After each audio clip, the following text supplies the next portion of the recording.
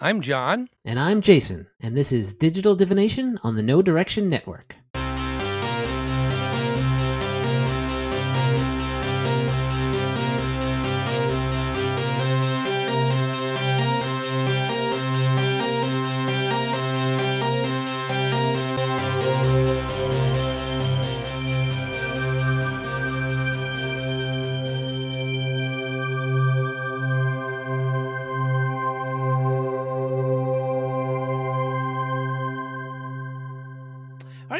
We are back for episode 64 of Digital Divination. Jason, how you been? It's been a while since I seen you. I've been pretty good, John. How you been? Been good. Been kind of relaxing here. My summer's Nice. winding down, and come next month I have to go back to doing real work again, like teaching and stuff like that. So it's like, I'm trying to enjoy the last vestiges of my freedom and being able to sleep in and stuff. So Oh man, yeah. Well, enjoy it. Eat it all up while you can. Yeah, it's a typical thing for me. You know, I'm kind of a little busy in the year. Then the summer, I like quit doing something. My wife still has to get up and go to work and all these things. So I feel like, okay, I'll kind of get up and kind of do some work and kind of help out more around the house because I kind of feel, guilty not doing Sure. anything. So how was your next couple of weeks at Renegade? How's that been? Good, busy, real busy.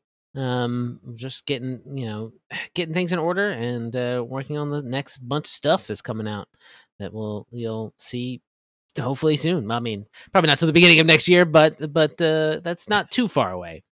Yeah. Very, very cool. Very cool. Are you still playing in some games too, in addition, or has that? Sure. Yeah. I mean, I still have my 3 monthly games. Well, I mean, they're 3 games. Hold on. They're mostly every other week, except for one, which is every week. So I've been playing those. Those are all good. Yeah. Very cool. Yeah. I have 3 like that. I have 3 that are every other week. And then September 1st, I'm starting a weekly game on Thursday, which is like my only real free day. So now that's going to be used. There you go. Because there's several folks I know from Wizards and Paizo that want to play Spelljammer and see how that works. So very nice. We're gonna give it a go. And so Ron's gonna be running it, and we're gonna have Leo's gonna be there and his wife, and maybe Luis. I'm not quite sure. Okay.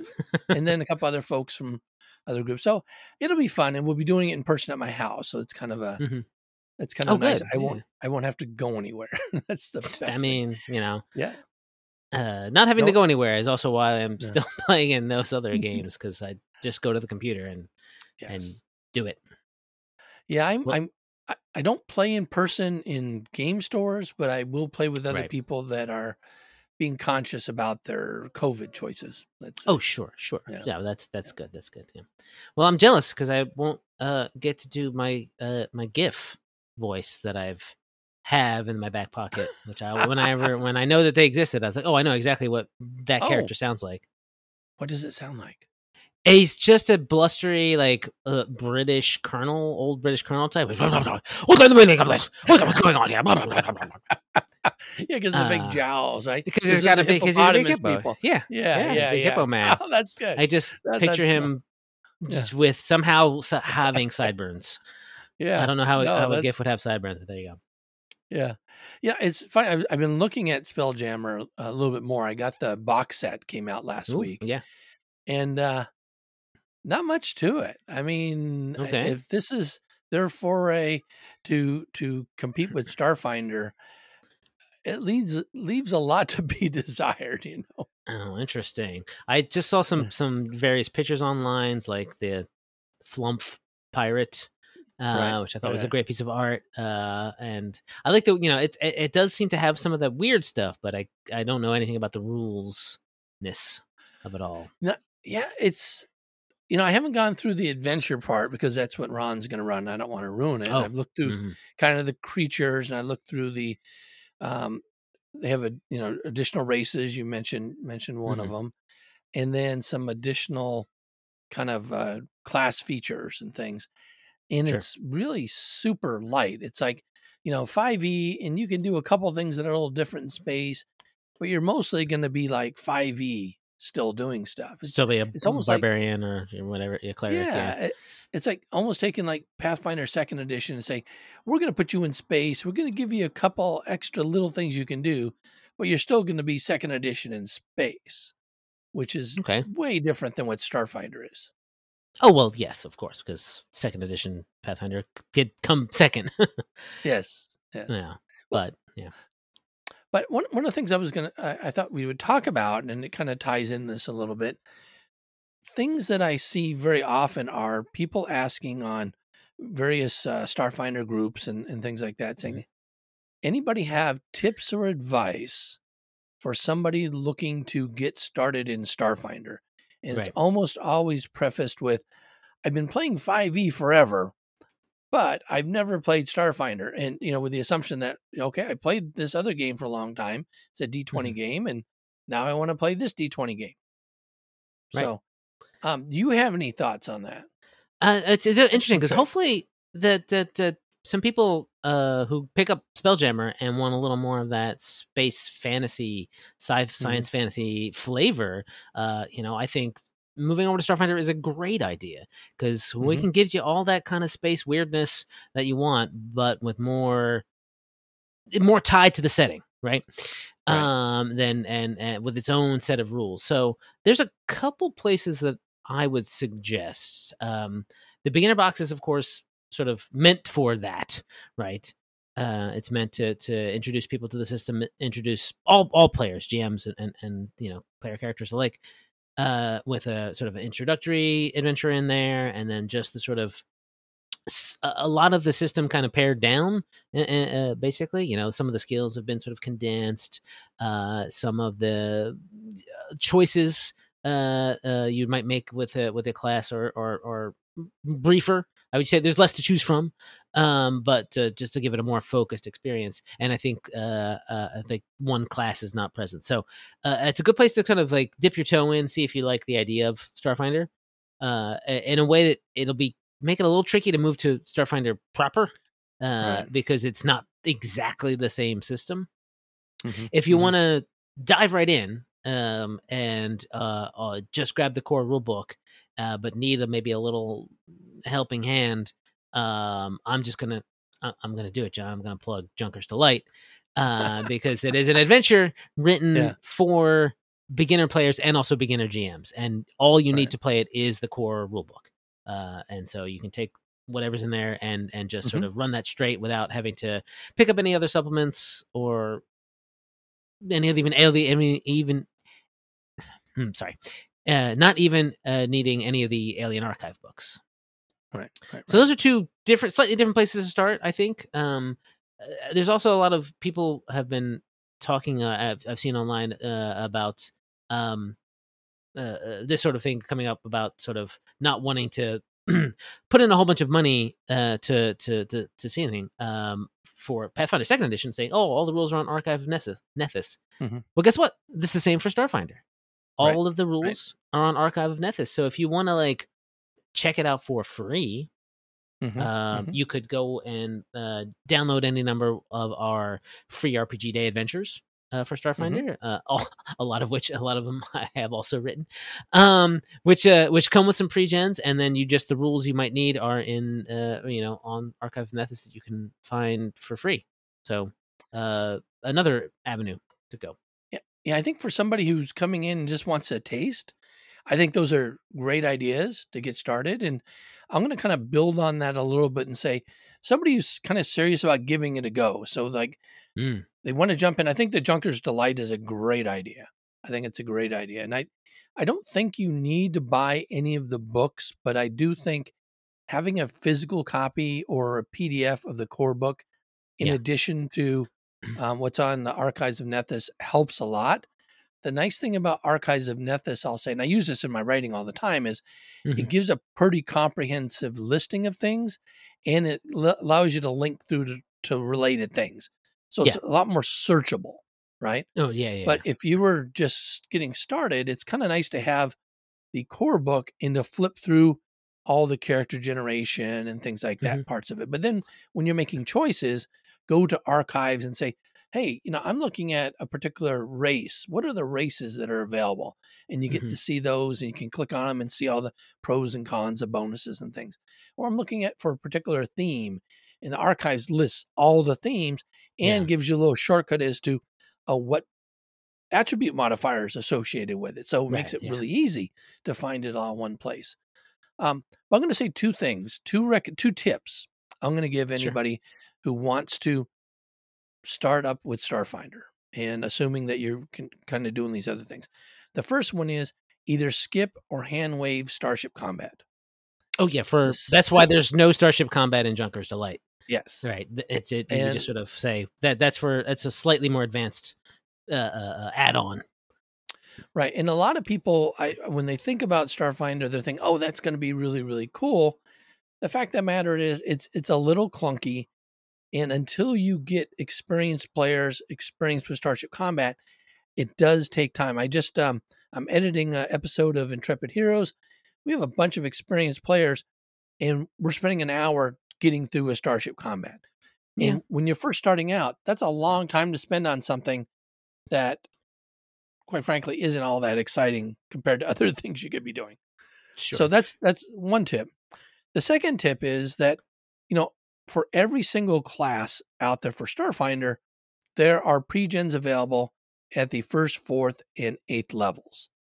And if you are getting started, and this is what I do for other systems, quite frankly, but if you're just getting started, think about what classes you're interested in and download these pre-gens for free from Paizo. Take a look at each of them, figure out what might be fun for you, and you either can start with a pre-gen, or what I think is more interesting, start with the basics of that pre-gen and then modify it how you would like at 1st level or 4th level, or 8th, whatever level you're starting. But 1st or 4th level, I think, are good. And so this way, there's a lot of kind of boilerplate stuff that you got to do when you create a new character that don't really contribute, I think, as much to the fun of maybe the class and some of the equipment you have and some of the abilities. And the pre-gens help kind of eliminate that aspect. You try it out, and then after you play that for a while and say, well, you know what? I found out about this other thing called Dragonkins that are available. I think it'd be really fun to play a dragon. Maybe I'm going to change it up for that. So those are kind of my two quick ones for players and GMs. Don't mess with Starship Combat, and then use the pre-gens. Now, in terms of scenarios or adventures and stuff, I definitely think that the free RPG Day ones are good. They're relatively short. I think Junker's Delight is really good as well. But also, I'll say there's quite a few of the Starfinder Society scenarios out there, especially the 1 to 4s, which give a kind of a nice complete storyline that you can finish in 3 to 4 hours. And so that's another kind of choice, I think, to do it. And you don't have to be part of Society. They cost, I think they're $4.95 if you want to buy them. Yeah. But that would be definitely another option to get started. Yeah. To sort of like continue to build on what you said too. After you've played one of those pre-gens per se, and you want to get into making your own character, but it still might be a bit too daunting. Pick a different class maybe, and then in the core rulebook we have 4 sample builds for each one. Now these are not full pre-gens because it's just a sort of couple choices of like specifics and suggestions of things you might want to take, like feats and stuff. And you can even just sort of like run, as a practice run, maybe even try to build that sample build from scratch without having to worry about having to make all of the choices. The choices are essentially made. Now you just do the math part of it. And that'll get you used to how that works. And then, soon enough you'll have 18 other character ideas you want to go through, and you'll be spending your nights making new characters left and right, and then just searching out a place to play them. And then I guess, if you are just an always player type person, you can't find enough people to get together for a group. You had mentioned the Starfinder Society. You can always make one of these characters, and as long as there are some specific rules to follow, which are available, of course, on the Paizo website. Take that to find out where there's a Starfinder Society meetup near you, and just go play with some people.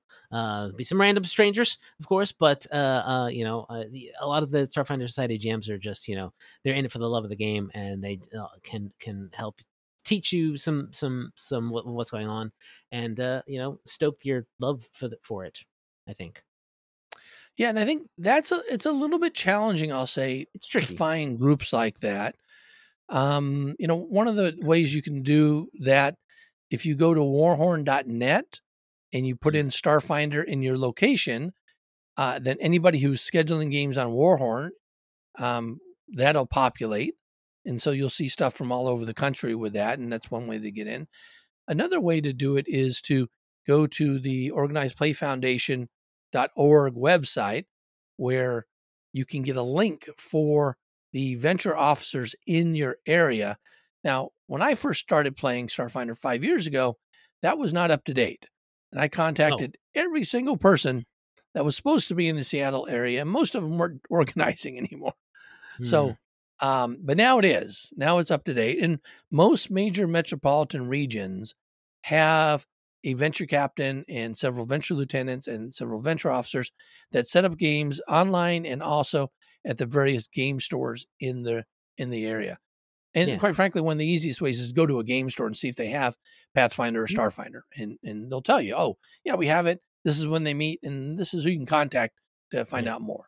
So and getting a game is not bad. Yeah. And just sort of online as a region kind of counts as one, right? There's lots of play-by-posts and occasional like probably Discord or Zoom calls that have these games going at certain times. And it may not be your time zone, but if you can stay up late or get up early, you might be able to get into a game that you want to get into. You said something, John, that just reminded me that it is, in fact, Starfinder's 5-year anniversary about a week or two ago, probably. I would say, but 5 whole years of this game existing it was just amazing to me when I saw that people talking about it. It's been 5 years. Like, oh man, it has been 5 years. Well, it's wow. If you look at like Pathfinder, I mean, at the 10-year point, that's when they came up with 2nd edition, right? That's true. 10th season. So we're like halfway through. Maybe the cycle. Maybe more than halfway through. You don't know. Maybe more. Because 10 years was a long time for an edition, honestly. For Pathfinder First Edition. Yeah. So Starfinder was released at Gen Con 5 years ago, and 5 years ago in 2017, completely sold out. Yeah. At Gen Con. That was exciting. And I think that surprised a lot of people. Sure did. A lot of folks with that. Yeah. And I think, my sense, and you can kind of correct me if I'm wrong here, is that Starfinder was introduced as kind of a fill-in because 2nd edition was coming, but wasn't quite ready to be released for pre-testing and bring to the marketplace. So they kind of spooled up Starfinder a little bit sooner to do that. That was sort of the intent. That's why it kind of, I would say, probably spooled up faster than you might expect. It was suddenly, hey, let's do Starfinder. There was some sort of very limited, not broad playtesting, but we had some groups around. I would say probably the October or September, the fall before its big release, and then just from there. I mean, it had been worked a little bit the summer before. So basically, while 2nd edition was being sort of tinkered with, we kind of said, oh, well, we have this sort of wider setting in a lot of ways. That we have Golarion, but we also have the whole galaxy. We've done, books like Distant Worlds and weird adventures on Triaxis in Pathfinder Adventure Paths and stuff like that. Why don't we just do, we could do the whole thing says move forward. There's a spaceship, laser guns, all sorts of aliens, that kind of stuff. That it just kind of happened. It just kind of happened. It all happened very fast, and it was I think a surprise to everyone in the company that it was as huge of a hit as it was. Because it was also but from the beginning too. We also Paizo also supported it with the first Adventure Path sort of coming out right away, Starfinder Right. Society Scenarios coming out right away. You know, within soon, a couple months later, the first best, Alien Archive. So it was an attempt to sort of make another line. Of course, it wasn't just meant to be here's the Starfinder book, goodbye. But Right. the fact that it sold out at Gen Con was very pleasing. Yeah, in the overall support behind Starfinder in the beginning, and actually even now, it's just a fraction of what's behind the Pathfinder Second Edition, Oh, right? sure, yeah. So kind of the amount of titles coming out for it and things like that. So I think there must have been some thinking that yes, this could be something, but it's not going to be a big massive thing, and we're not going to mobilize a whole second unit. We're just drawing off different folks and kind of making this is our skunk works for Starfinder, and we'll see if it works, and then kind of go with that. Has that thinking behind it, did it change over time that, you know what, this is a pretty big thing, or is it still always going to be that, redheaded stepchild and, we'll do it here because we have to kind of thing? It was and I think it kind of straddles the fence between the two from sort of my own personal experience, because people were look, Starfinder filled a niche. It's a science fiction, science fantasy game that's not tied to any particular license, and so it's kind of wide open. It had the benefit of all of Paizo's sort of great storytelling behind it, and they very popular, 3.5 edition of the world's oldest role playing game. Essentially, we'll call it Pathfinder first edition 0.5, I guess. Very popular, and so at the beginning, it sold out. People were enjoying it. What can we get? And there was just a lot of clamoring. When can we have more? When can we have more? At the beginning, the Adventure Pass were only coming out every other month, as they are now. Right. But somewhere in the middle there, well, maybe we can do this once a month. And so the team got a little bigger as that kind of snowballed. But in a lot of ways, because people are more, I think people are more comfortable with fantasy role playing. I don't know what it's familiar. You know what's going on. There are only so many kind of like, not so many kind of stories, but those kind of like genres. Whereas sci-fi has, I think we talked about this a couple weeks ago. Sci-fi has like 18 different genres sort of baked into the words. Right. That could be anything. And what kind of stories can you tell? And it's not the same for everyone. That people here, they want to play a sci-fi role playing game. They want those mechs right off the bat. And it was just sort of, we don't know what to do with that yet. That took some time. But, when you say, I want to play a fantasy role playing game, it's going to have swords and shields and dragons and stuff. Right. Which are just sort of easy to throw in at the beginning. So when Pathfinder Second Edition kind of the big push to release that took a little bit of the wind out of the solar sails of Starfinder in a lot of ways. And deservedly so. There's not deservedly so, but like I said, like it was also understandably so. It's big. It was it's Paizo's flagship is Pathfinder, right? So it's always been a little bit of for the past since that release occurred. Now it's been like 2 years, right, since Second Edition came out. Since then, it's been a little bit occasionally just like, hey, remember Starfinder exists, please, raising our hand and being just sort of, we're here too, which is why the pull back from a monthly release on Adventure Path, sort of pull back from 3 hardcovers a year to 2, that kind of stuff, just because it didn't have the resources to do it. And it, frankly, there was some stuff that wasn't selling so well. So a business decision that makes perfect sense. Right. If you don't sell, you're not selling a lot of stuff, stop making so much stuff. Yeah, no, that makes a lot of sense. When I look at my bookshelf of offerings, and I have my Pathfinder Second Edition section just keeps growing and growing, has way surpassed my Starfinder section. Yeah. So definitely I noticed the difference in titles and releases, and I did not recognize that they dropped down to just 2 hardcovers and they weren't doing 3 per year. So I didn't know that. At some point it was around 3. Yeah. I know they changed it with the Adventure Paths and with Starfinder Society. They've kind of slowed down the release rate of those. It's like every other month they do one. and then they go to 2 and they do 1, so it's not quite the same numbers of doing it. But they've been doing more standalone adventures though for Starfinder, right? So these one shots and standalones, and so that's kind of been, I think filling a gap. But getting back to where we started now, and in terms of advice for people getting started with Starfinder, what about classes? What classes do you think are the best ones to get started with, in light of some of the things you've said about how complex science fiction could be? Right. I mean, soldiers. It's the same with like fantasy and fighter, right? So the soldier class is your basic shoot 'em and punch 'em fella, and it's a good place to sort of it's pretty. You pick a fighting style, and we got a lot of those, and they can range from being good with grenades to being a hit and run kind of, or a sharpshooter, that kind of stuff. So there's a lot more to it than a fighter, I would say, in terms of most of the time when you think of a fighter, you're thinking of someone with a sword or a spear or something, and just sort of heading into the fight. A soldier can be more ranged focus. That's a good one to sort of start with.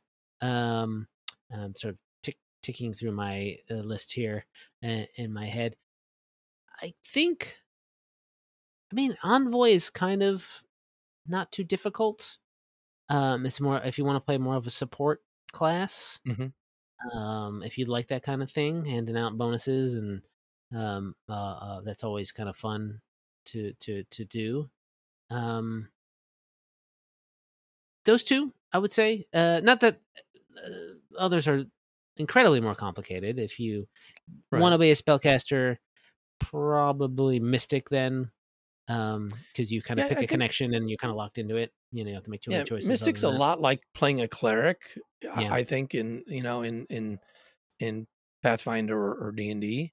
I actually think one of the funner things you can start with, and it's not too complicated, is actually the Technomancer, because it allows you to do a lot of neat things, magic and technology wise, that takes advantage of the system and the kind of the context.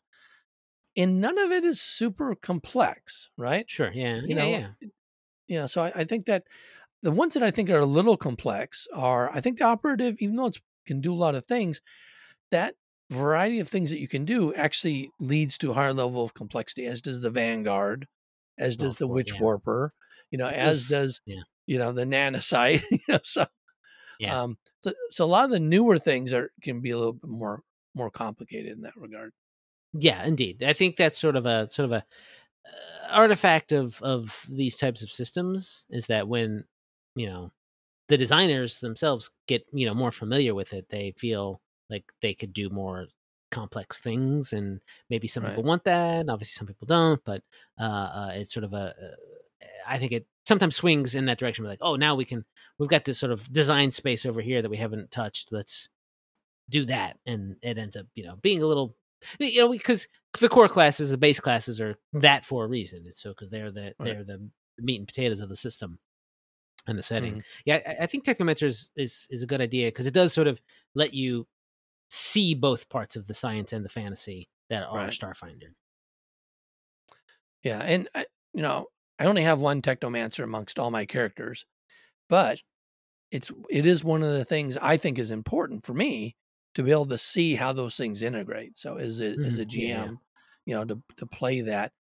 I like playing soldiers. I like playing operatives, because I think there's a lot of versatility and what you can do with those things.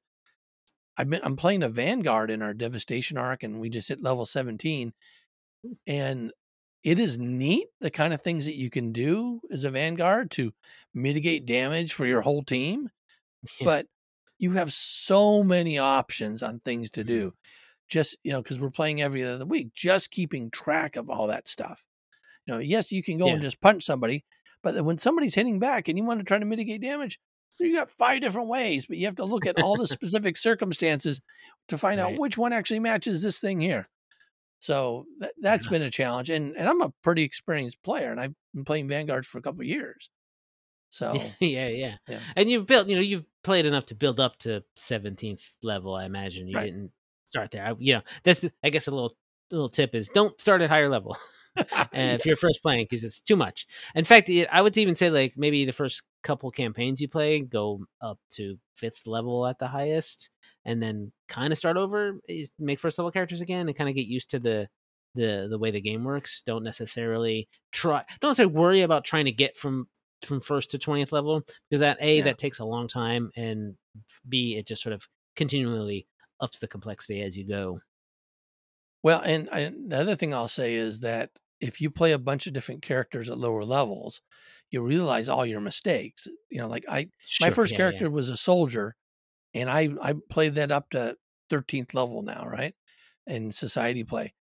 And there's so many things I did wrong along the way, I would completely do differently, so all my other subsequent characters know, they benefit from that. Yeah. Can you give us an example of something that you did wrong?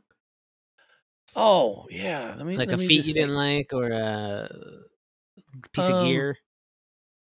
Well, so with the soldier, I did it's a blitz soldier, which basically means you get good at melee and you can close pretty quick and stuff like that. And I think that's probably one of the first things I maybe wouldn't have done is to have. He was my soldier's basically is a throwing weapon soldier. So I get ranged attack, can apply a strength bonus to it. Yeah, and as it gets to higher levels, early on that's kind of nice, but when you get into 8, 9, 10, 12th level, you don't. The scaling of your damage dealing and stuff just doesn't match up with somebody who's a heavy weapon user and uses soldier onslaught, or some of these other things. So basically, as a thrower and keeping that as a primary attack going all the way up, it really limited all the additional things I could do. That's probably the biggest thing. I have different feats, I can optimize certain things, but it really, I've had other, I GM'd for other members of my group at 12th and 13th level, and they have their soldiers are just like, man, they're using this ranged heavy weapon at soldier's onslaught, and 2 out of 3 hits each round, and just blowing things to pieces, massive damage. And it's like, wow, and the weapon fusions you could, maybe I could, again, the soldier was my very first character, right? It's my 701, and I haven't played it in about 3 years now because it leveled so fast that not much I can do with it now, right? But yeah, that's probably the biggest thing, is look at more options. Now, obviously, more options came since I created that. Kind of the far side of this is my Vanguard. I had played a Vanguard in Society play up to level 13, and then we started Devastation Arc at level 13. I made a new Vanguard, but that was kind of based on what I had learned early on. And one of the things in my Society play Vanguard was an uplifted bear, just because I thought that would be really cool. But uplifted bears don't get reach. And the thing about Vanguards, especially at higher levels, is they get increasing reach all the time. And so I went with a Dragonkin when I made my level 13 one. Yeah. And now my Dragonkin at level 17 has 25-foot reach. And you combine that with lots of other cool things that allows you to threaten a lot of space, can give coordinated shot to a lot of space and things like that. And then, the Envoy has a special ability that if 2 creatures threaten, even if they're not directly flanking, they still count as flanking. Well, because I can threaten everybody, it's easy for everybody to get flanking just by attacking somebody else. So different things I've learned, between those, starting with this and growing with that. What about you? Have you learned anything either as a player or as a GM from when you first started to where you are now? Oh gosh. That is a good question. I have learned a little. Speaking of uplifted bears and Dragonkin, I would have to say that I have realized that there's a lot more large-sized possibilities for Starfinder player characters, and so hallways should probably take that into effect. So you probably see some earlier maps where there's normal 5-foot hallways like you might see in a dungeon in a fantasy game, right? But space, going on later on, spaceships and other science fiction-y areas, but like let's have nice wide hallways so people can march down them. That's probably one of the biggest things. Yeah, so one of the things I learned early on with the uplifted bear, and I've applied to any large characters I have now, is there's a feat called Tight Fit, which allows you to move through narrow hallway. So if you're size large, you can move through a 5-foot hallway rather than gaining the entangle condition, which is what happens when you try to squeeze. You just lose 5 foot of your speed as you go through. So that's a trade-off. You spend a feat. So as a soldier, that's not bad. You get lots of feats to burn. As a Vanguard, you don't get as many feats, but there's not that many you need because you get so many Vanguard special abilities. So that's I'd say one of the things I learned. Other things in terms of learning. So I have a biohacker, and I got to tell you, biohackers are really cool. They can really good in terms of skill monkeys, damage dealing, putting buffs out, and actually maybe also providing some healing ability, for your party. So a biohacker is a really kind of neat utility class overall that I had not really seen. When it first came out, I didn't really think that way until I saw them in action and started playing them. So I think that's another thing I learned. And then the other thing I'll say, kind of combined with that, are people multi-classing. So that's not something that a lot of folks do in Starfinder. I don't see that a lot. But if you multi-class like a biohacker and an operative or a soldier operative and things like that, you're able to stack certain buffs and debuffs, or biohacker in Envoy, for example, that can really make it beneficial for your party, even one character doing those things. Cool. Well, that's, I would say, a definite advanced strat. Yes. When we talk about multi-classing and getting all the stacking bonuses. Oh, but one mistake that I see people make a lot, and I made it myself early on with my Envoy, is where it came out, is not understanding the different types of bonuses and trying to stack multiple insight bonuses, multiple, circumstance bonuses, and not realizing that, oh, wait a second, if I get this insight bonus, then basically it completely wipes out that insight bonus.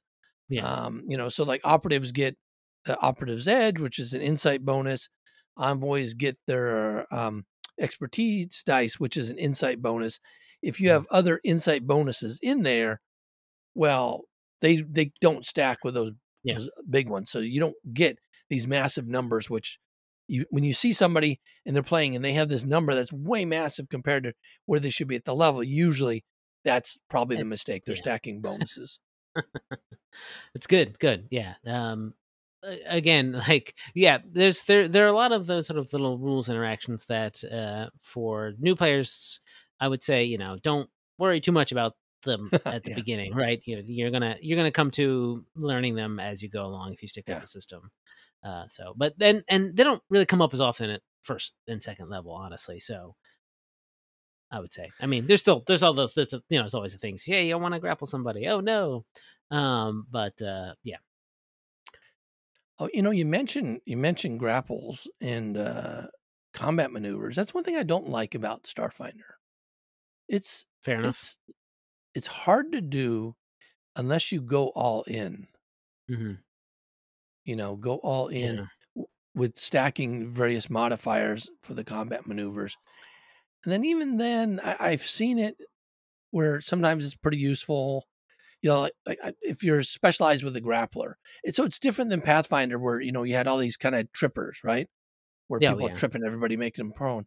That's not something that's as big in Starfinder. But every once in a while, you'll see somebody who's like really good at disarming, and that's kind of fun. Okay. Really good at grappling.